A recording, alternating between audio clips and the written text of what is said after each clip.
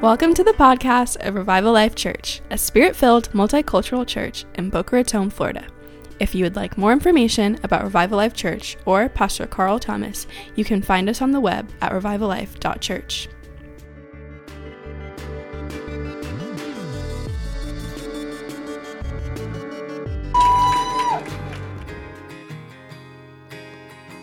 Hello, how you doing? Come on. We're going to declare what we believe. Yeah. I'm excited to be in the house of God this morning. Let's declare what we believe. You ready? Let's believe it in faith. You ready? Are you ready? Are you guys ready? Hallelujah. I believe in God, the Father Almighty, creator of heaven and earth. I believe in Jesus Christ, His only Son, our Lord. He was conceived by the power of the Holy Spirit, born of the Virgin Mary. He suffered under Pontius Pilate, was crucified, died, and was buried. He descended to the dead. On the third day, He rose again. He ascended into heaven and is seated at the right hand of the Father. He'll come again to judge the living and the dead. I believe in the Holy Spirit, the Holy Universal Church, the communion of saints, the forgiveness of sins, the resurrection of the body, and the life everlasting. Amen, amen, amen, amen, amen. Now, before you sit down, just declare the peace of God over a couple of people near you today. Declare healing over some people near you today. Just declare refreshing over some people near you today. I declare peace and refreshing over you in the name of the Lord Jesus Christ. All His blessings on your life. Hallelujah. Hallelujah. Hallelujah. Hallelujah. Students are back in school now, right? Yeah, well, and all the parents said, get that free child care kicking in the summer.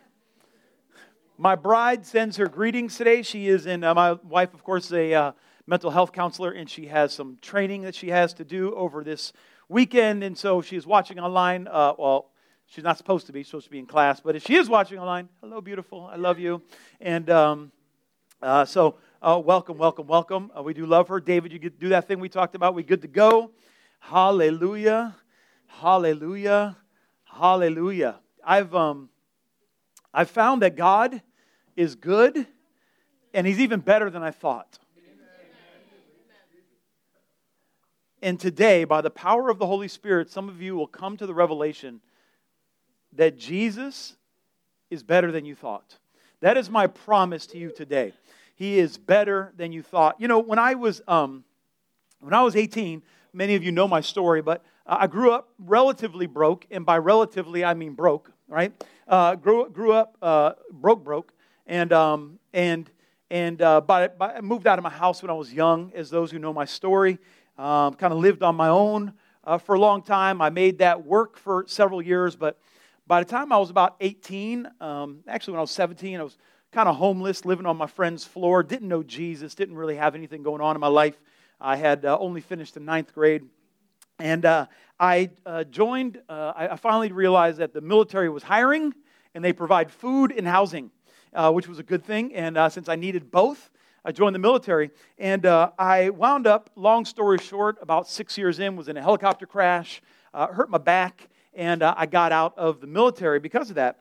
And when I got out of the military, I had a bad back, but at least I had a little bit of money in the bank, and I decided to go to college. And went to college and graduated, did okay with that. But had a series of jobs. Some had health care, some didn't have health care. Side note, it's kind of crazy in America that health care is tied to your job, amen? It doesn't make any kind of sense, right? Like, healthcare should not be tied to, like, an employer shouldn't be able to hold that over you, right? Like, healthcare, we should be able to, figure out a way, right? And so for years, sometimes I had healthcare, sometimes I didn't have healthcare, and then Obamacare came out, and a whole bunch of Christians didn't like it, and I was like, healthcare, I feel like Jesus is okay with that, right? He healed people, feel like that would be something He would be for, and so my family signed up for Obamacare, and whether you love President Obama or not, I was happy about Obamacare because I needed some health care. And so we signed up for that for the first year and just got the cheapest plan I could get so we could just have some sort of health care going on. And I'd been out of the military for, 15 years at this point. And the next year we went to sign up again, and they wouldn't let me sign up. And I had a really low-level healthcare plan. A couple weeks earlier, I had been trimming the tree in my house, I had a big palm tree in my front yard, and I was up on a ladder, and I was trimming it, and this big old palm frond came down and smacked me in my forehead, split my forehead open. I was bleeding everywhere. I had to go to the hospital. I had to pay out of pocket for all that, and I'm a petty man, so I had that tree cut down the next week. I was like, "Who can play this game, huh?" I got money, you don't. So we cut down the palm tree. It's now gone. Its memory has been erased from my life.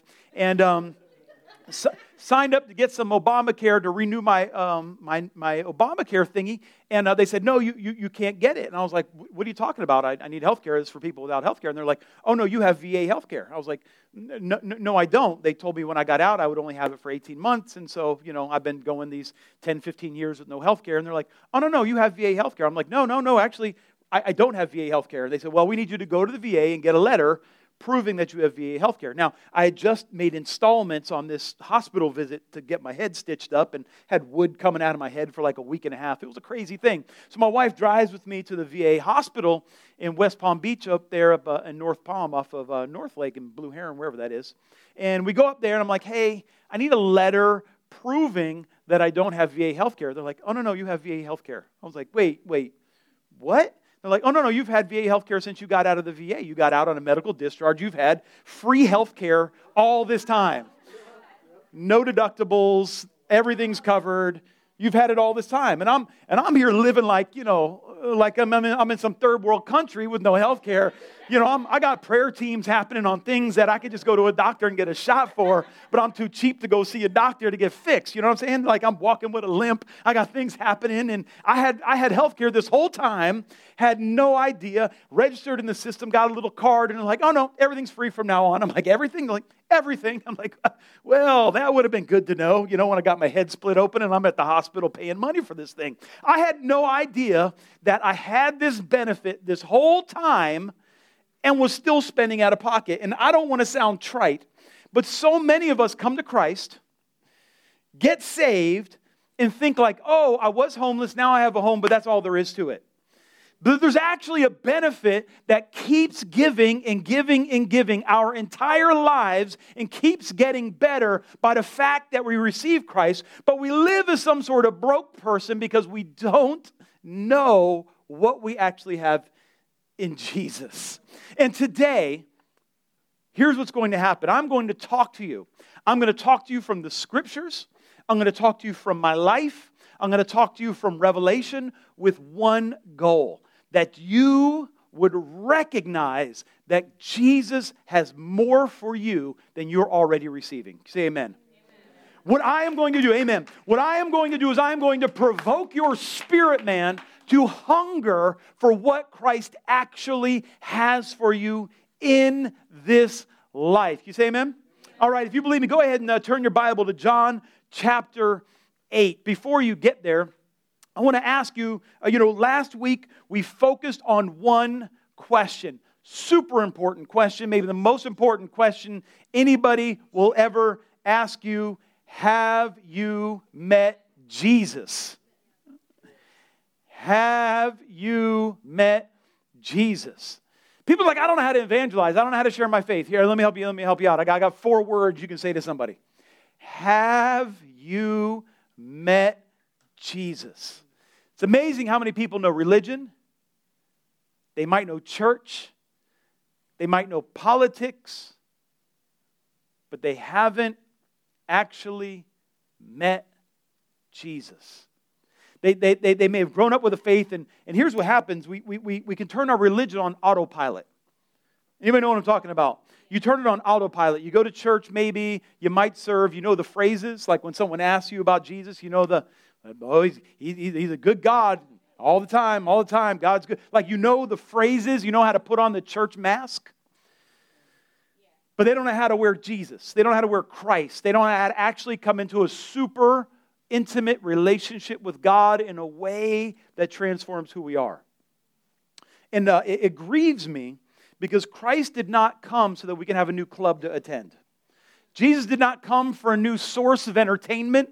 He didn't come so that we can have a place that we get to dress up for every Sunday. He didn't come so that we could have even to have a group of friends. He came so that we could be transformed and adopted into the family of God. But that only happens once you meet Jesus.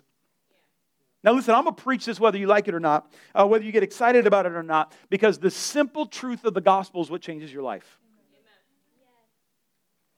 It is the gospel that changes lives. It's not fancy preaching.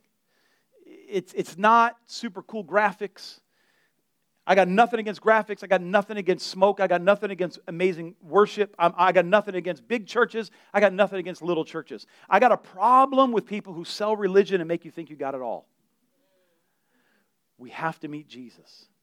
It all has to point to Jesus because Jesus died for a reason. And this is what we're going to dig in today. John chapter 8, starting in verse 31. Are you good? Yeah. So Jesus, in John chapter 8, Jesus was talking to these Jewish leaders and he says to them, so Jesus was saying, verse 31, so Jesus was saying to those Jews who had believed him, right? Now this is super important. In this church, we believe in the baptism of the Holy Ghost. Can you say amen? We believe that the Spirit of God will come and bring you an encounter that will utterly change your life. We believe in a baptism of the Spirit that gives you power, gives you freedom, gives all, just like has the Spirit of God living on the inside of you in ways that you communicate with God. We believe it. But we also believe that this Spirit baptism, this supernatural revelation, has to be tied to the Word of God. It has to be anchored in the truth, the eternal truth of God's Word. It has to be built upon the sacred text which has once been passed down for all generations. This faith that our fathers died for. This faith that changes life and changes the world. We have to be true to these scriptures and we have to rightly divide the word of truth. Otherwise, you build your house upon sand. And if you build your house upon sand, the Bible says the storms will come and destroy it. And I'm here to let you know, storms will come into your life. And if you are not familiar with how to rightly divide the word of truth, if you've just been given little sayings, if you've just been taught little pithy things that you can quote when someone is challenging your religiosity, if you just learn how to sing the songs and do the dance, your house does not stand against storms. There is a whole generation of people deconstructing their faith completely because they've been taught things that are not actually scriptural. It is the church's fault that we have deconstruction happening. It's not like the devil didn't need help. We've been teaching stuff that isn't true, and we have to learn the Word of God. Are you with me? Does anybody here love the Bible? Amen. We love the Word of God, and we have to rightly divide it. So when we read this scripture right here, we have to recognize, who is Jesus talking to? Who is he talking to? First of all, he's not talking to you, right? But he is talking to someone. Who is he talking to? It says right here in verse 31. So Jesus was saying to those Jews who had believed him. Now they were Jews and they believed Jesus. So he's not just talking to those who oppose him. He's not talking to those who are wanting to crucify him. He's not talking to those pagans. He's not talking to Samaritans. He's talking to Jews who believed him. So we can then read this scripture and say, well, maybe it's partially for me as well, because I believe him. Do you believe him? Yes. All right, so this may be for us as well. He says, listen, if you continue in my word, then you are truly disciples of mine. And you will know the truth, and the truth will make you or set you free. They answered him, we're Abraham's descendants and have never yet been enslaved to anyone. How is it that you say you will become free? Jesus answered them, truly, truly, I say to you, everyone who commits sin is the slave of sin. The slave does not remain in the house forever. The son does remain forever. So if the son makes you free, you will be free indeed. Amen, amen, and amen. Now, here's something we have to ask ourselves as we rightly divide the word of truth. Jesus was standing in front of people who had studied the Scriptures their entire life and did not understand that this Messiah they've been praying for was standing in front of them. So it is possible for you and I to miss Jesus when He comes by. That Jesus might actually be doing something different than we prayed for, might be moving in a way opposite of what we had hoped for, but He's actually moving in a way that will set us free. Now, I'm going to preach this whether you get excited or not, but one day this message will resonate in your spirit, man, and say, this is a truth I needed. Because this is going to change lives right here. When you sign up for your walk with Jesus, some people like to give a pitch like, hey, everything you ever wanted, it's all in Jesus. And if you sign up today for the low, low price of your life, you'll get mansions and monies and happies and all. And Jesus is like, no, what you get is even better. You get God. And you get God's plan for your life. This is what you actually get. Well, what's it cost? Well, it costs you pretty much everything. It costs you your life. It costs you your will. It costs you whatever plans you came up with on your own. It costs you what you find valuable in this world. You give that up and you get riches that last forever. You get riches that do not go bad. You get riches that do not spoil. You get a truth that will be with you forever. You get a God who will never leave you. This is the reward. I want y'all to be firmly grounded in the word of truth because God is going to set some people free today. Romans chapter 8, verse 1, Paul is making this point to the church in Rome. And he says, therefore, there's no condemnation for those who are in Christ Jesus. Now, this no condemnation means it's not possible to be condemned. Now, in prison, those who are condemned are those on death row. Death row means your sentence ends in death. You are condemned. This sentence will never be commuted. You will never come to the end of this. This is now who you are. This is forever. You are condemned. Now, many of us live a life of condemnation. We don't even know it. We have resigned ourselves to lives that God said you would be free from. We have put ourselves on death row even though Jesus Christ has unlocked the door. He's unlocked the prison gate. He's given us the keys. He's given us a new life. He's given us a house. He's given us a car. But we still live in shackles. We still live in prison cells of depression and anxiety and uncertainty and poverty, even though He has given us keys to be free. We live under a condemnation that Jesus Christ has set us free from. You see, in the Bible, we talk a lot about getting saved. I have witnessed to people many times, and you say to them, hey, man, have you been saved? And they're like, I'm not ready to get saved yet. And I'm like, what could you possibly mean by that? They're like, no, my mom goes to church, my grandmama goes to church, I'm not ready to get saved yet. And I'm like, clearly you don't know what it means to be saved. Clearly, you don't. It's like if you were to go into the middle of the ocean where a ship had been sinking and a person had been treading water and they're like, well, I just kind of like to swim. And you're like, no, you are drowning in the middle of the ocean. There are sharks in this water. When night comes, you will be dinner. Well, I like swimming. No, I am really here to save you. This is not about, well, I don't know. I was on the boat once. And the boat sank. I'm not sure I want to get on another boat. Well, I understand that. I understand that you're scared of the boat of church or you're on the boat of religion, but the one you are on sank, and this one is a rescuing boat. I know you think where you're at now is safe, but there are sharks and there are elements and the waves are going to come and you are not going to survive the dark night without salvation. You see, we don't understand that salvation does not mean we're invited into religion. The word salvation in the Bible is actually the word sozo. Many of you know this. And sozo, of course, can be translated as salvation, but it means so much more than that. It means to be made whole. It means to be set free. In Matthew 1:21, John said of Jesus, he says that Jesus, this is the man Jesus, who shall save His people from their sins. It says that he shall sozo them from their sins. And many of us know sozo or salvation that way. But in Matthew 8, he says to the people, the Bible says that when they were in the boat and the boat was sinking, you remember this? The waves were going crazy and then there was a little boat going across the Sea of Galilee, and Jesus walked out to them, and the people cried out to Jesus as their boat was sinking. They said, Lord, sozo us because we are perishing. In Matthew 9:21, there was the woman with the issue of blood, and she pushed her way through the crowd. She had who knows what this issue was.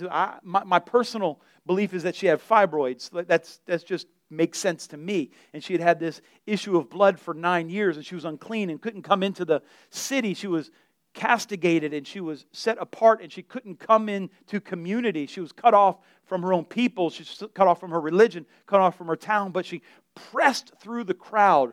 She touched Jesus. And the Bible says in Matthew 9:21 that she touched his garment. She said, if I touch his garment, I shall be sozo. Made whole. Now, we don't know what it means to be whole anymore because we compare ourselves to people that should not really be the measuring sticks for our lives. And so we try to become them even though they aren't sozo.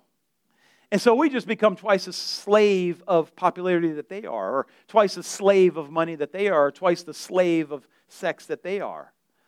When we come into Jesus, he gives us a new frame of mind, a new way of looking at the world. And I think many of us, unfortunately, we have come to just accept the lives that we were given. We just think, well, this is who my family is. This is who I am. We might have dreams of coming up. We might have some fantasy of coming into a new land, of some lotto life that someday we're going to get a bag or someday we're going to have whatever. But we have accepted that our whole lives we're going to be broke. That this is who we are. That's for them. That's not really for me. And so we resign ourselves to this broke lifestyle, and we don't live a life of financial literacy. We don't live a life of saving. We don't live a life of delayed gratification because we have resigned ourselves to always being broke, and we need sozo. We might live a life of thinking that we're never going to have healthy relationships, so we just settle for unhealthy relationships. We don't think that we're going to have a life where we can be treated well, so we accept being treated poorly. We don't think that we can be invited into circles that we believe we're supposed to be in, so we allow ourselves to live beneath instead of above because we need sozo. Is this making sense? Let me say it this way. If you lay in bed at night and your body is tired but your mind is running, if your muscles are achy and ready for rest but your heart is ready to run a race, you need sozo. This is the promise of God. Sometimes it's hard to hope that the long, painful season can come to an end. I mean, I think that one of the hardest things to do sometimes in life is to hope. Can we just be honest for a second? And sometimes it's easier just to give up. Sometimes it's easier just to say, well, this is it. That's all there is. I'm not going to come out of this. I just want to hold on and make it through. Just want to save my dignity. Just want to get a little bit of rest, a little bit of peace. I know what I'm supposed to do, or I know what they say, but it didn't work for me, and so maybe this is just my lot in life. Maybe you thought you were called to something. Maybe you thought something was going to work. Maybe you thought that you were going to get that college degree and then come into that great career, or you thought that relationship was going to be the forever relationship, or you thought and then it didn't. And it's harder to hope now than it was to dream before. We need sozo. We need to be healed. I have a belief that the greatest faith that there is faith after failure. Don't tell me your dreams at 18. I mean, I love them. I'm excited for you. I'm believing God with you. And if you're 18 and you got dreams, I hope you realize every single one of them. But I like the person who falls in love after having been dumped. I love the person who tries to start a business after the last one bankrupt them. I love walking with the person who has prayed for 100 people and none of them got healed, but they're willing to stretch out their hand again and believe God and quote the scriptures and said, by His stripes you shall be healed. That's the faith I want to be around. That's the faith I want to be around. This is God's hope. The hope in faith after failure. The person who walks with a limp and says, yet still I will serve God. You see, the devil's got to answer for all your failures. The devil has an answer for every disappointment you had in your life. The devil has a reason why you have not come into what you thought you were going to come into. And I'm here to tell you today, every single one of them is a lie. It is a lie. He can't do nothing but lie. As a matter of fact, if you want to know the truth, just start listening to those things that race through your mind at night. It's the opposite of that.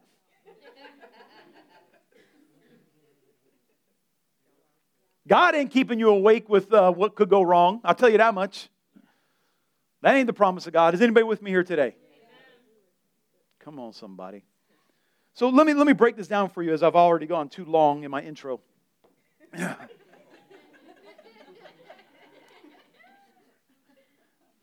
God created you to live with Him and just be an extension of His love in the world. This is who you're created to be. Amen.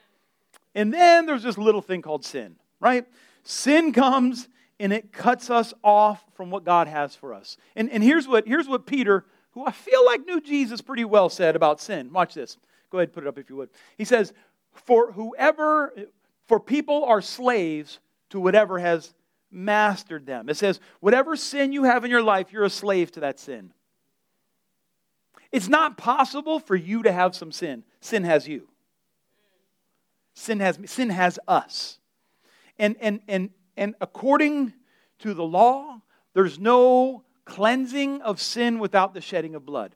In the old covenant, they had to bring these sacrifices and these offerings to the temple, and they would slay these rams and goats and sacrifice these birds to cover sin. But in the new covenant, the Bible says, according to the law in Hebrews chapter 9, one may almost say all things are cleansed with blood, and without the shedding of blood, there is no forgiveness. And Jesus Christ was the sacrifice. He was that blood sacrifice for our sins. And so this sin nature cut us off from God, but the sacrifice of Jesus cleansed us of that sin. Well, that means that, wow, we've come into a new reality now.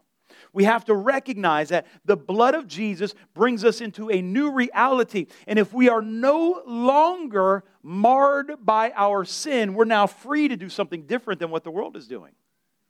Come on, somebody. Being religious is not enough, though. Being religious won't do it. Just being religious doesn't get you there. Because the Bible says that all have sinned and come short of the glory of God. We need to recognize our sin nature, and we need to declare our forgiveness every day. Now, I'm not getting religious right now, and I don't want you to be sin conscious. I don't want you focusing on your sin. I don't want you to constantly beat yourself up and look for every sin. But Jesus did say, when you pray, ask God to forgive you of your sins and to forgive the people who've sinned against you. He said, when you pray, pray this way. How often are you supposed to pray? He said, in the morning I shall rise and give you praise, and before I go to bed I shall praise you. So at least twice a day we should be praying. And Jesus said, when you pray, pray this way. Our Father's in heaven, holy is your name. Come on, anybody know what I'm talking about? Your kingdom come, your will be done on earth as it is in heaven. Give us today our daily bread. Forgive us our sins. We don't know who we are because we don't know what He's done for us. We completely forget what Jesus did for us, which was bring us into relationship with the Father through the shedding of His own blood. And since we don't, see in America, we just you could be broke and still have a cell phone. Broke in America means I don't have everything I want. Now, I've been broke. I know what broke is. If you're out there, just how are you going to pay your bills? I feel you. I'm not minimizing where you're at. Been there a little too often, right? And so I pray for financial breakthrough in your life. However, there's a good part of America that never has to pray, give us today our daily bread. So they don't think they need to pray the next line, forgive us our sins. And you will find the less someone has to pray for their daily bread, the less they think they need to be forgiven. We don't recognize we're spiritually broke because we think we're physically rich and it somehow makes us righteous. The Bible calls this the spirit of mammon.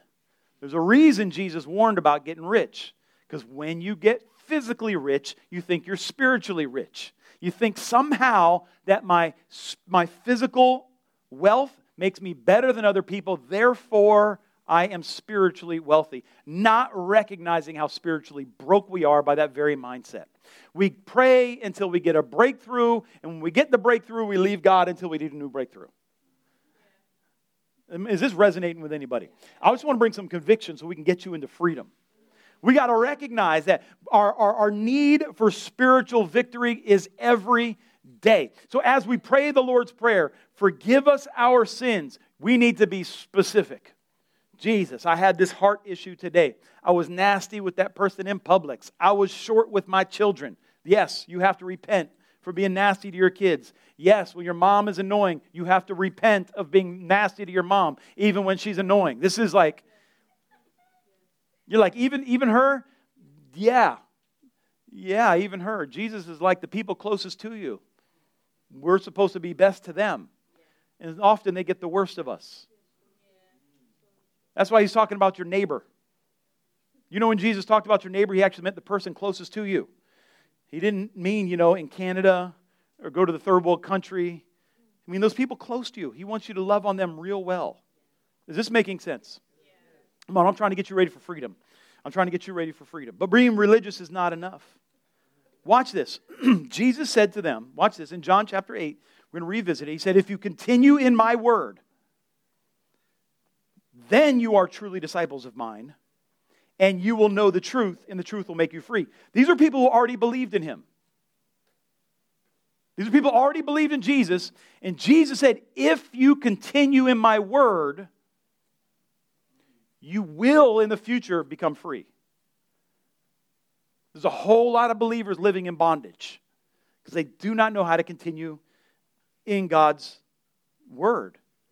He said it's not enough just to call yourself a believer.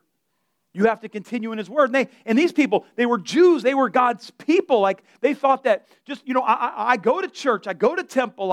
I'm living the life. I'm the people. Who are you talking about? If we're not right with God, who is? Here's what he says. Watch this. John 8:33. He said, they answered him, we are Abraham's descendants. And we have never yet been enslaved to anyone. How can you say you will become free? I want you to recognize the cognitive dissonance of that sentence. Like they had come under Babylonian captivity. The history of Israel is the history of being conquered by sin, being conquered by their enemies, carried away and enslaved. And as a matter of fact, at the time of Jesus, Israel had been conquered by Rome. They were slaves of Rome. They didn't own their own land. They weren't able to govern their own religion. They weren't able to govern their own civil affairs. At that very moment, they were in bondage and they couldn't even see it. We've never yet been enslaved to anyone. Brother, have you met Jesus? Have you met Jesus? This is why Paul told us in Romans chapter 12, verse 2, don't be conformed to this world, but be transformed by the renewing of your mind, so that you may prove what is the will of God, that which is good, acceptable, and perfect. Here's what I want you to get out of this scripture. This scripture gets preached a lot. I want you to get this. What religion focuses on is the first phrase, don't be conformed to this world.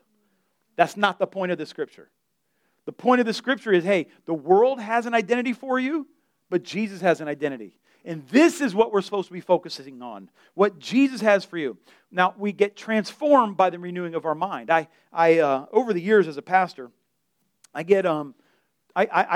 have wives who come to me for marriage counseling. And I don't do marriage counseling for one part of a marriage. It don't work. I especially do not do marriage counseling with wives about their husbands. That is a good way to catch a beat down in my world, right? Like, you don't I'm going to meet with your wife and talk about you. Duke, that's not going to happen. Mike, that's not a good idea, right, Mike? Like that's just not what you want to do. Like, that is not a pastor. You go back to their church. But I have wives who come to me and want to tell me what's wrong with their husband and hope that I will go and rebuke their husband. I'm like, first of all, I don't want nothing to do with that. Thank you very much. Second of all, you can't change anybody. I want you to get this in your mind. You cannot change anybody. Ladies, as you're dating, no projects. No projects. You cannot, see, men don't even think that way. Men just think, I'll marry her, she'll follow me, everything will be fine, right? That's how we think, right? I mean, like, this is, like, we don't think we have to change. We think you're automatically going to change, right? Like, I'm here now. Obviously, your life will be different. That's how men think. We don't think project. We think, that might work. She'll follow me. We'll go, right? Like, that's how men think. Women think, I could probably change him. And then they get like, I thought he would change. I'm like, I don't know why. Like, this is the man you married, right? Like, it's funny when you sit down in marriage counseling and they're like, did he start doing this after you got married? And like, no, he's always done this. Like, so this is the man you married, right? Like, so you can't change anybody. You want to change your neighbor. You want to change your mom. You want to change your family. You want to change like these people at work. You can't change anybody, right? You could barely change you. Just break 3 habits before you try to change somebody else, right? 3. Just break 3 habits. And you will recognize the futility of trying to change someone else. All you can do is control somebody else, and then they won't stick around for long. Here's how we change. Are you ready? The Bible actually tells us, and here's the point of this scripture. He says, be transformed. How? By the renewing of your mind. All you can do is teach people. And as people learn, they make choices to have their mind renewed and change who they are. You can't change anybody. You can teach them how to renew their own mind so they can look at something different and behave differently. So in your marriage, if your husband is doing whatever, what you can do is teach him the effects of what he's doing. You say, when you do this, I feel like you don't respect me. And that's totally up to you, but I don't know that I want to stay in the same bedroom as somebody who doesn't respect me. Help me understand what you're trying to communicate when you say this to me. Now we're educating, and we can make educated choices. Is this making sense? We have to be vulnerable and communicate what they don't know, give them information they don't have, so that they can make choices to change. Are we tracking here? Is this landing? Am I doing all right? Am I doing okay? Yeah. Am I doing okay? Ceci, is this good? Okay, good. All right, I'm trying to preach the gospel here. I'm trying to help you all out. He says, be transformed by the renewing of your mind so that you may... How do we know if our mind is renewed? Here, we do that which is good, acceptable, and perfect. Now, if you wind up screaming at people that you're trying to change, your mind needs to be renewed because you are not doing that which is good, acceptable, and perfect. Because what is perfect? The love of God is perfect. And as we are displaying God's love in the midst of our conflict, we're helping people renew their mind about how our relationship is going to operate. Is this... Okay, I'll just move on. I hope this is helping somebody here.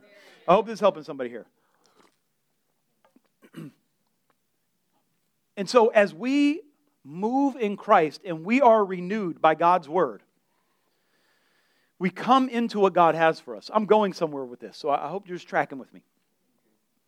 Thanks, Mike.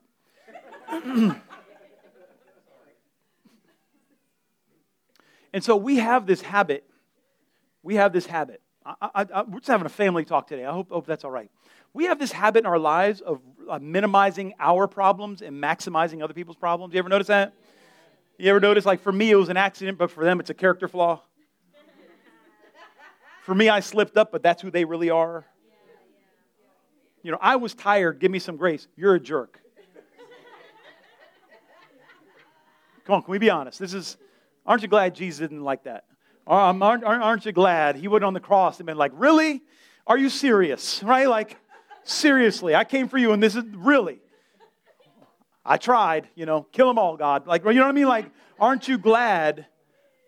What would you have done? Like, I just buy my kids meals and they complain about the sauce. And I'm like, really? Really? I went all the way here and bought this meal, you couldn't say thank you, complain about, I got the wrong dipping sauce. Like, really, just give me the food back. Give me all the food back. Buy your own food, right? Right? Just one little, like, we get salty off of one little bad thing, and Jesus is like, really, I come to save you all, and this is how you pay me back. Like, I didn't need a crown, but this, really, right? But Jesus, again and again, is like, no, I'll forgive you of your sin.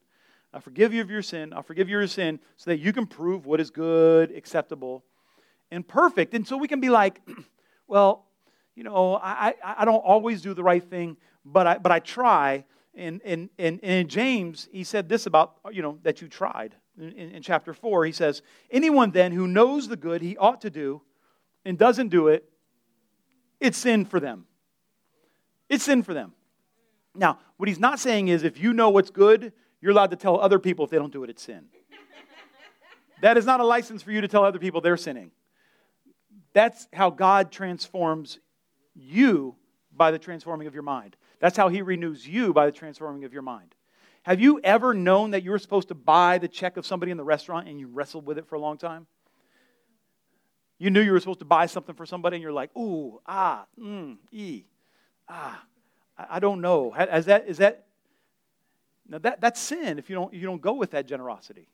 That's sin if when the conviction of the Lord comes and you're like, should I do this good? It's not sin if I don't. But James is like, yeah, actually it is. It's sin. You're like, oh, so you're saying I'm going to hell if I don't pay for that person in the restaurant? I'm saying, no, you've come short of God's perfect will. That's what I'm saying. You've not done that which is good, acceptable, and perfect. You have not fully been renewed to trust that God will actually pay you back that $100, 30, 60, and 100-fold. Like, I know I should be serving in children's ministry, but I've been in church, saved a long time, and, you know, I know they need people to serve, but if you know what to do and don't do it. Now, why am I saying this? Are you here to beat us up, Pastor? No, I want you to live free of sin. I want you to live free. I want the Holy Ghost, like, because like, you know, my mom, I come from an Italian family.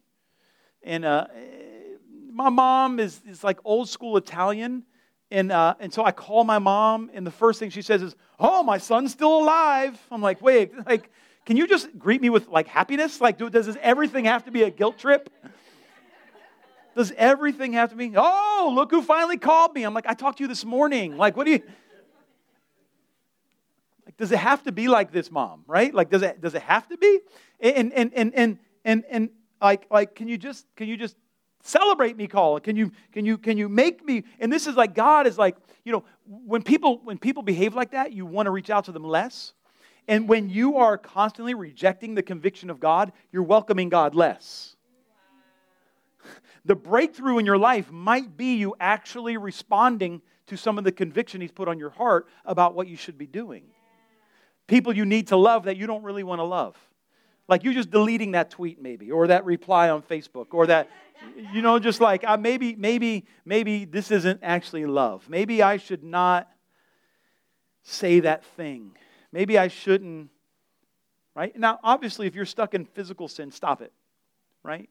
But there's other sins in our lives that just keep us from God's best. And here's what Jesus wants you to live in prosperity.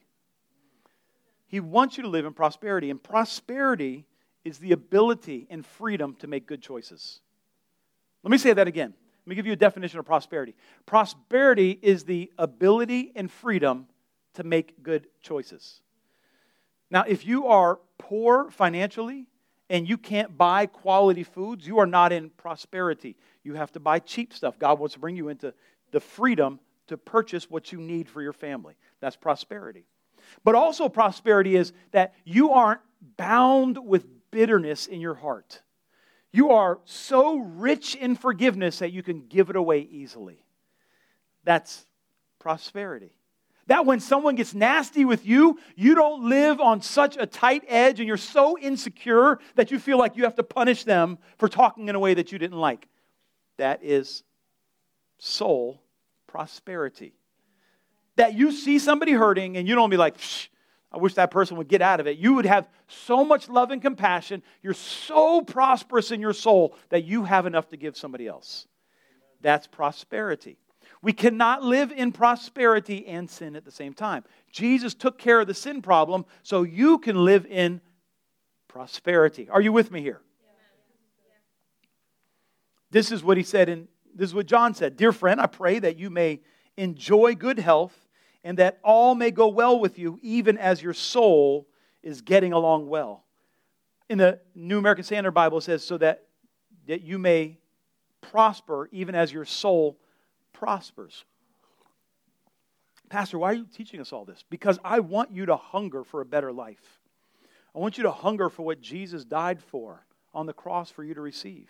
I want that anointing that God has for you to come on your life so that you can change your life and the lives of people around you. Is that making sense?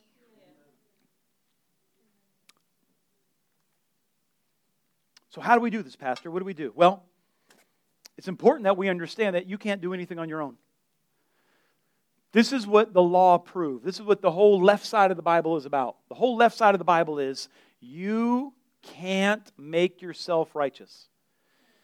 You can't do it on your own. You can't do it without God. You need God to come in your life and empower you to make change. You can't heal anybody. You can't fix anybody. You can't transform anybody. I can't lead this church. I can't do my ministry. My wife can't counsel well. We can't do anything without God's help. You can't raise your children well without God's help. You can't come into what God has for you without God's help. You cannot heal from the trauma of your past without God's help. Let me tell you what's going to happen. It's going to start today, but it's going to unpack over time. The Lord, in this day and age, have you noticed He's spotlighting mental health? Have you seen that? Like you hear it everywhere. Mental health as far as people suffering with depression and anxiety. Mental health as far as just caring about other people's feelings. And have you noticed there's people who come against the church caring about people's feelings? It is the craziest, it is the weirdest phenomena I've ever experienced. And I've experienced, Duke, I've experienced weird in church. I've seen some weird. And Brent, you know what? I've seen weird, but more weird than rolling on the ground and barking like a dog is thinking that Jesus doesn't care about people's feelings. That's even more weird. There's nothing more weird than thinking Jesus does not care about people's feelings. He literally came from heaven to earth to heal people internally and externally. And to think that it is not His desire to bring peace to people is weird. That's I don't. It's like I talk to people. I shouldn't go down this road, but I'm going anyways. I talk to people and they're like, I don't really believe in apostles and prophets. I'm like, what Bible do you read? I don't know how you read this Bible and don't see them. How do you read the Bible and not see prophets, Duke? They're in there. Last time I checked, they didn't take them out, right? They're in the Bible, right? I don't believe in all that healing stuff. I'm like, whoa, you're going to have a hard time reading the New Testament. That's a pretty difficult book to read if you don't believe big parts of it. It's hard to read the Bible and not see healings. It's hard to read the Bible and not see miracles. I kind of feel like it's all over there, right? It's hard to read the Bible and not see that Jesus actually cares about people who are hurting. He cares about hurting people, and He has a plan to get people out of the pain and into prosperity. And it starts with dealing with our sin. It starts with ridding ourselves of the work of the enemy. And what's going to happen today is we're going to pray. In a moment, Stanley's going to come up and begin to play. And then I'm going to pray. And what's going to happen is Holy Spirit's going to begin working on the inside of you.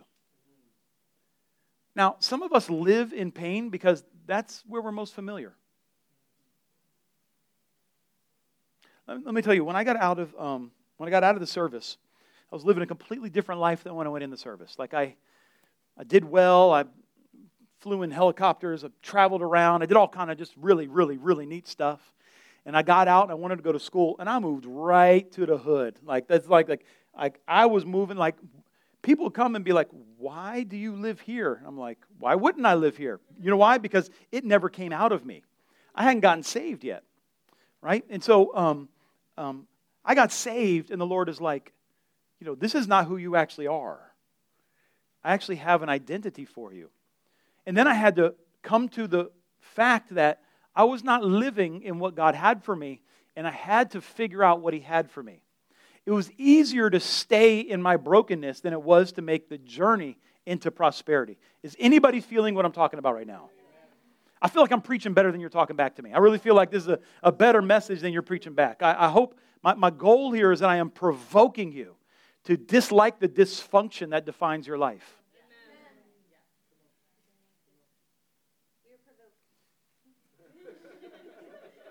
I see women in abusive relationships, and I just want to get abusive, right? And I know that's not the answer. I'm like, what are you doing? And you don't want to play into what the enemy's doing already in their life. You stupid. What are you doing? I know I'm stupid. That's why I deserve a bad relationship. You're like, okay, wrong answer. Wrong tactic. The answer is we love people well. Watch this. Jesus said this in John chapter 14. I will ask the Father, and He will give you another helper, that He may be with you, how long? John 14:16. Josh, throw it up there for me. I may have not given it to him, so you're just going to have your Bible or believe me. I will ask the Father. John 14:16 and 17. I will ask the Father, and He will give you another helper, that He may be with you forever. That is the Spirit of truth, whom the world cannot receive because it does not see Him or know Him, but you know Him because He abides with you and will be in you. Let me read that one more time. I will ask the Father, and He will give you another helper, that He may be with you forever. That is the Spirit of truth, whom the world cannot receive because it does not see Him or know Him, but you know Him because He abides with you and will be in you. Okay, here we go. Are you ready? Yeah. Here we go. The world has daddy issues. The world has daddy issues. We do not know God as our Heavenly Father who loves us desperately, desperately, desperately loves us. Loves us so much that He gave His Son to die on a cross so that you could be in relationship with Him. Stanley, come up if you would. Whoever the worship team is going to be. He created you in His image, and you chose sin over Him, but He still chose you over wrath. He chose you over punishment. He's a loving Father. He always looks at you with love. He has always looked at you with love. He will always look at you with love. It is His heart that you would receive His Son Jesus Christ so that your sins could be washed away, but also so that this Spirit, Jesus said, I will not leave you as orphans. I will ask the Father, and He will give you the Spirit. I will come to you. And then Jesus comes to us by way of His Spirit. This is a powerful, powerful scripture we started off with. I will not leave you as an orphan. The world today lives as orphans, as if we have to make our way in the world on our own. Listen, you have not been orphaned. I don't know what your natural father was like. I don't know if he was amazing or he was terrible. I don't know if he was your greatest cheerleader or if he was your greatest disappointment. Chances are, if you've not had your mind renewed, you view your Heavenly Father through the lens of your earthly father. I've talked to so many people who are fearful that God will abandon them, and it turns out their natural father was never around. Or their father was a taskmaster who they could never measure up to, and they think that they can never measure up to God. That is not your Father in heaven. It's time to have your mind renewed so that you can be transformed. Watch this. God is a loving Father, and He wants to set you free from everything that keeps you from living your purpose. This is what Jesus told them at the end, in John 8. After they said, oh, no, we've never been enslaved. He says, the slave does not remain in the house forever. The Son does remain forever. So if the Son makes you free, you are free indeed. Now Jesus is doing a little play on words here. The slave does not abide forever. The Son lives in the house forever. Who's the Son he's talking about there? Well, he said if the Son makes you free, you're free indeed. First, he's talking about himself. He will forever reside in the Trinity, the triune God, the life of God. And since he will always be part of the Godhead, the triune God, he's inviting you into the life of the triune God. The Son remains forever. And so he's inviting you into daughterhood, sonship. He's inviting you in to abide within the triune life, to be transformed to the image of the cross, dead to sin and alive to God. This is the life he is inviting you into. This is the renewed mind he wants you to come to him from. This Holy Ghost activated life that you are no longer on your own trying to make your own way, but you fully trust that the living God, the Son of God who remains forever, has welcomed you in as a son, as a daughter, forever remaining within the Godhead. Then you will be free indeed. I'm going to close with 4 quick steps, and I'm going to invite you to take those steps today.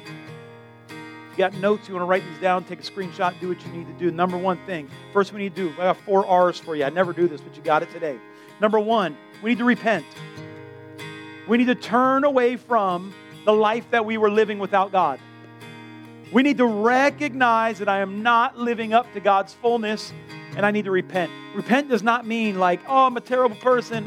It means, oh no, I'm turning away from thinking that I'm lousy. I'm turning away from the lies of the devil in my life. I'm turning away from the sin that I've given myself to. I'm turning away from denying who Jesus says I am, and I'm going to embrace who Jesus says I am. I'm turning away from it. Acts 3:19, therefore repent and return, so that your sins may be wiped away, in order that times of refreshing may come from the presence of the Lord. So we need to repent of where we were. Second thing, we need to receive.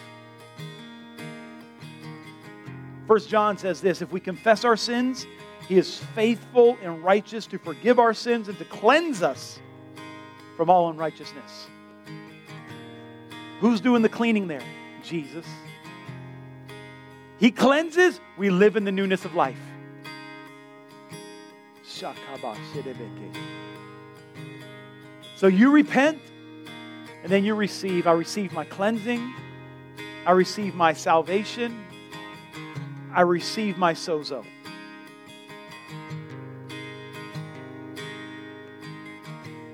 But now, you're not a slave to the enemy anymore. Now we have a part to play.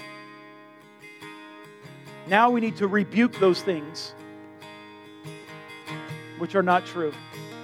We need to actively engage in the renewing of our mind and engage in the spiritual warfare of rebuking every lie that comes to us.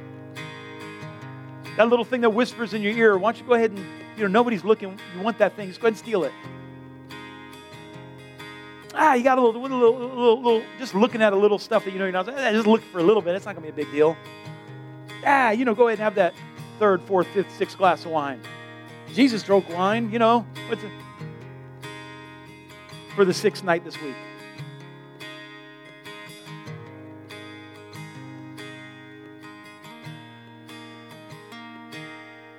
You have to rebuke those thoughts. The Bible says in James 4, submit therefore to God, resist the devil, and he will flee from you.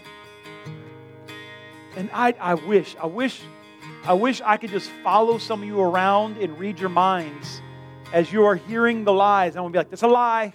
That's not true. He's lying to you. He's lying to you. He's lying to you. I'm talking about your dating life and your spiritual life. He's lying to you. He's lying to you.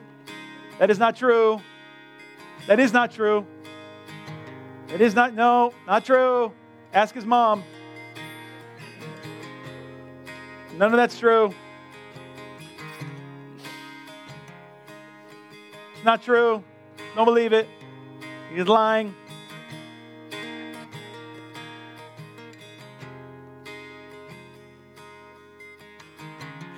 You need to rebuke the lies of the devil in your life. And sometimes you need to do that with your mouth. All day, every day. The thought comes in your mind, this is the day I'm finally going to have that heart attack and die. It's a lie.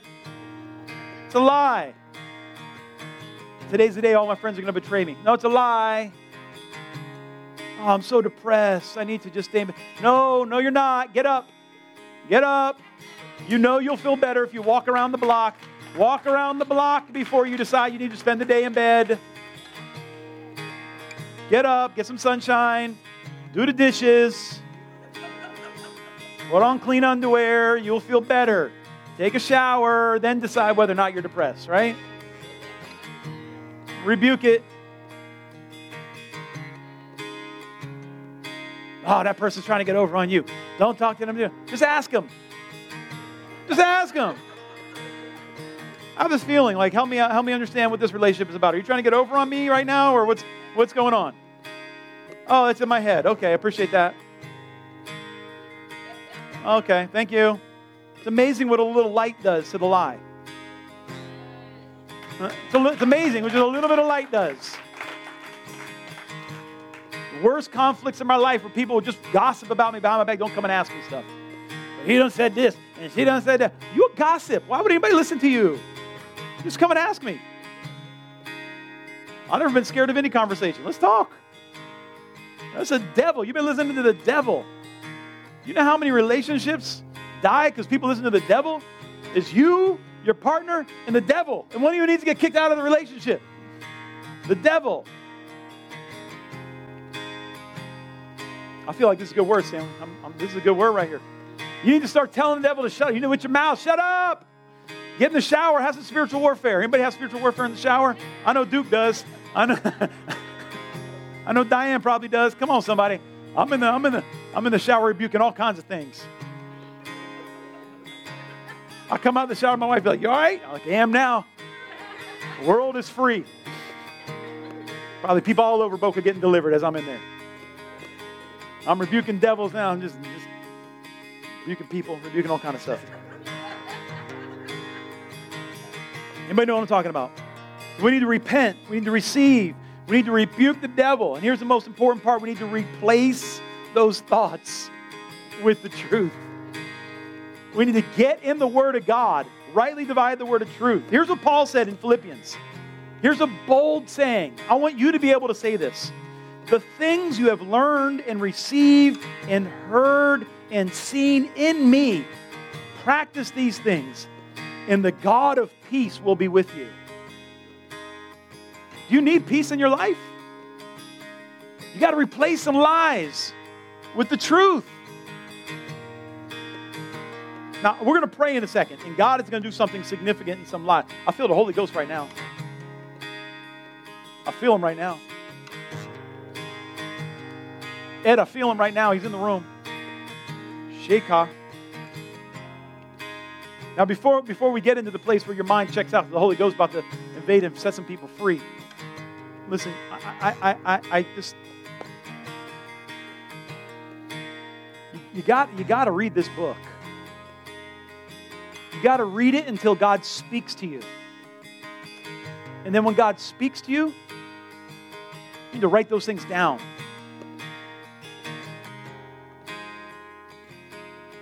You getting this, Luana? You got to write those things down that God speaks to you. We read this whole book, but part of it is for you. You write that thing down and you're like, oh, I don't know about that. Well, you don't need to know. He knows. Go read your Bible this week. And if you don't know where to start, read the book of Psalms. If you're in lament, you got a hard season, read Psalms. If you want more of Jesus, if you're like, I'm good with God, I need more, get in Luke. Read Luke nice and slow and say, God, speak to me. And when he speaks, write it down. Memorize that passage. Speak it all the time. I was in a hard season and the Lord jumped out of the Bible at me. He said, the Lord has done great things for us. We are glad. I was like, I don't feel glad. I don't feel like you did anything great either. As a matter of fact, I feel like you failed me, and I'm a little disappointed, to be honest with you. He said, read it again. The Lord has done great things for us, and we are glad. I said, Lord, you didn't change the Bible. It still says what I don't believe it. He said, read it again. The Lord has done great things for us. We are glad. And then I started remembering some things he did for me. I said, well, you did a couple things. All right, okay, you got me. You did a couple things. And I'm thankful for those things. But what about these other things? He said, read it again. The Lord has done great things for us. We are glad. And then I remembered when I was homeless and I didn't have nowhere to live, but now the Lord has a home for me in Boca with a pool that I get to jump off the roof. I'm like, okay, you done did that thing, but what about this other stuff? And he said, read it again. And said, the Lord has done great things for us. We are glad. Then I remember when I was really lonely, but now I got a family.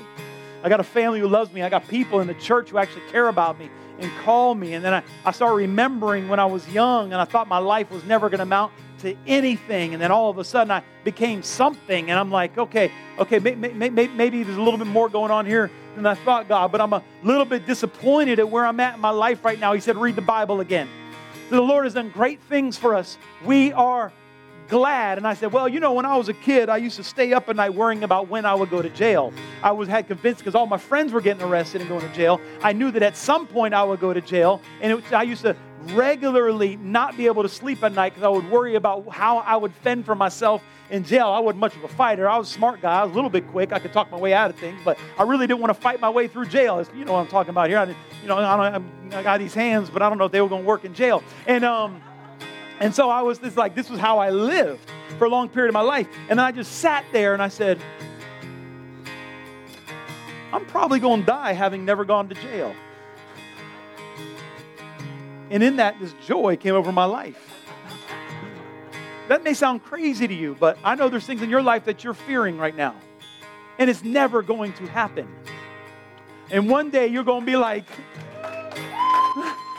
one day that reality is going to hit you. The Lord has done great things for me. We are glad. Stand with me if you would and just begin to thank Him for a second. Just begin to thank Him for a second. You're not where you want to be. You're not where you want to be. But you're not where you used to be.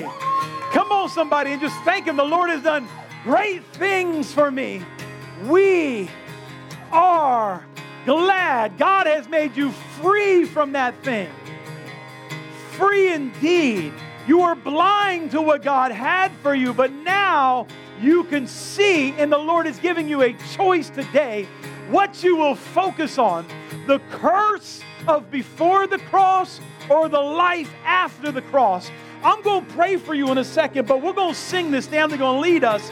We're going to sing this over our lives, and the Holy Ghost is going to begin to move on the inside of you right now and birth a new hope that you didn't think you could have. You thought that it had left you, but the hope of God is now rising up on the inside of you right now, birthing the hope of God on you right now. Come on, lift your voice. Lift your voice right now. Come on, just sing a song of hope right now. Sing a song of hope. Come on, come on, come on. I'm free indeed. In Christ I'm free indeed. No chains are holding me. Sing it out. It's who I choose to be. Free indeed. I'm free. Come on, there's hope at the altar of God right now. In Christ I'm free indeed. Come on, sing it out. No chains are holding me. Come on, somebody. It's who I choose to be. I'm free indeed. I'm free indeed. In Christ I'm free indeed. No chains are. It's who I choose. It's who I choose to. Come on, give it right now.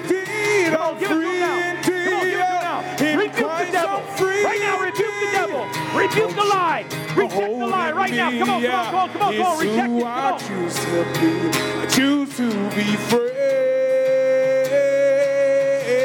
I'm going to make it. Come on. I choose to be free.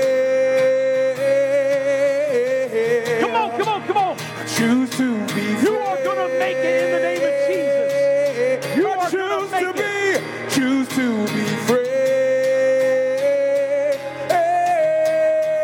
I'm free indeed. I'm free indeed. Come on, sing it out. In Christ I'm. Come on, soprano, sing it. No chains are holding me. It's who I choose to. Come on, declare I'm it. free indeed. I'm free indeed. In Christ I'm free indeed. No chains. Who I choose to be. I'm free. I'm free indeed. I'm free indeed. In Christ I'm free indeed. No chains are holding me. It's who I choose to. It's free indeed. I'm free indeed. In Christ I'm.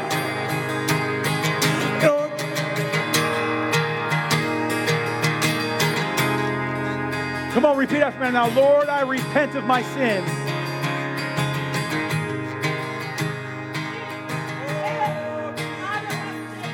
Come on, let him do it, let him do it, let him do it, let him do it, let him do it, let him do it, let him do it. I fully repent. Come on, repent, repent. Come on, come on, come on. Let him go, let him go, let him go. Everywhere I've fallen short, I repent of those sins. Come on, do it right now. Come on, do it right now. Do it now. Now, now, now. Come on, come on, come on, come on. Now repeat after me. I receive my freedom. Come on, receive it right now in the name of the Lord Jesus Christ. I command in the name of Jesus right now. I command in the name of Jesus. Freedom over your life right now. Freedom over your life right now in the name of Jesus. You receive Jesus. Come on now, repeat after me. I rebuke the devil from my life. I rebuke the devil. Come on, rebuke him right now. He leaves 7 ways right now. In the name of Jesus, I declare the blood of Jesus over your mind. The blood of Jesus over your life. The devil flees from your family right now. Flees from your finances right now. Flees from your sleep right now. He flees from your life. I declare freedom from alcoholism in this room right now in the name of Jesus. Freedom from pornography right now in the name of Jesus. I declare that generational anger is broken in your life. Generational anxiety is broken over your life right now. I declare in the name of Jesus. I declare in the name of Jesus, depression is broken in the name of Jesus. Now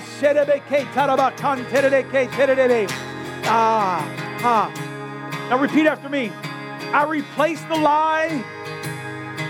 Say it out loud. I replace the lie with the truth that I am loved by God. Fill me with your Spirit. Holy Ghost, baptize me in your freedom and love.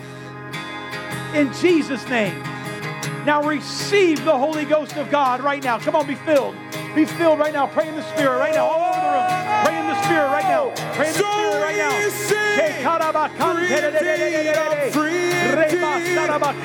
Christ I'm free indeed. Come on, pray in the Spirit. No chains are holding me. Come on, be free in the name of Jesus.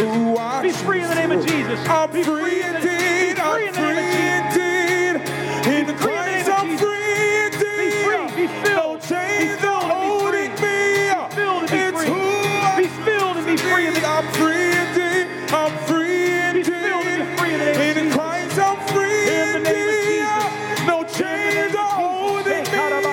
It's who I Come on, come on, be filled. I'm free indeed. I'm free indeed. In Christ I'm free indeed. Free in the name of Jesus. No chains are holding me. You're free in the name of Jesus. It's Come on. who I Come on, come on, come on, come on, come on, come on. choose to Free. be free. Free in the name of Jesus. Free in the name of Jesus. Free in the name of Jesus. Choose to be free. Choose to be free. One more time. Come on, sing it one more time. To free. I'm free indeed. I'm free indeed. Come on, sing it out. In Christ I'm free indeed. No chains are holding me. It's who I choose. And I'm free indeed. I'm free indeed. In Christ I'm. No chains are holding me is who I choose to be. Let me bless you before we go. The Lord bless you and keep you. The Lord make His face shine on you and be gracious to you.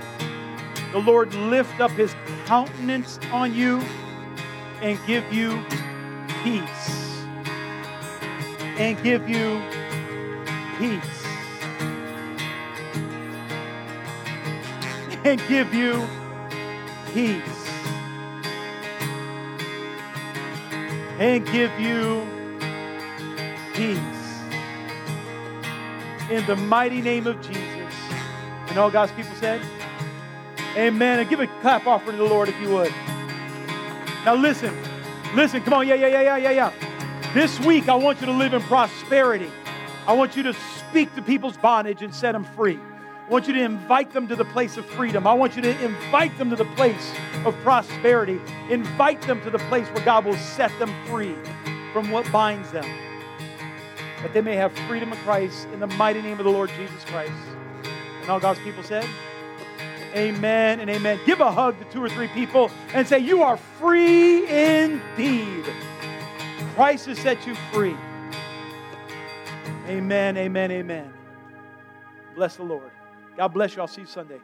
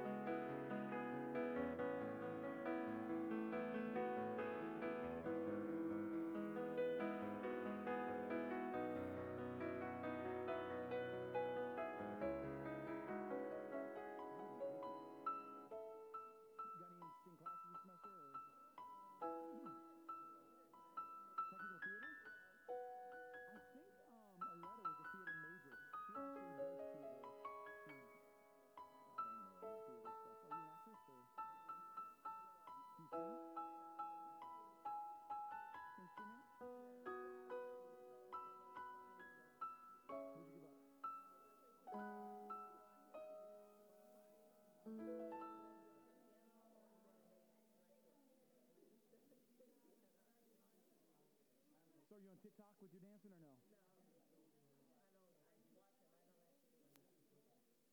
I'm on TikTok, but I don't dance.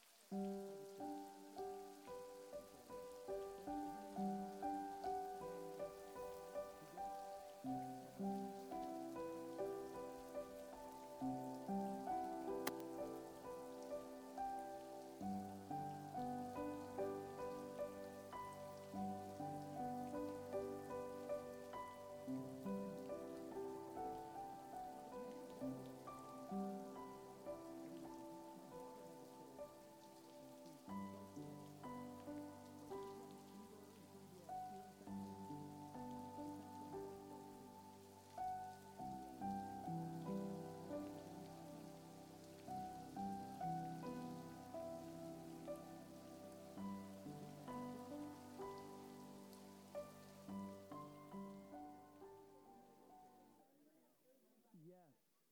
No daddy daycare? We used to do the VBS circuit.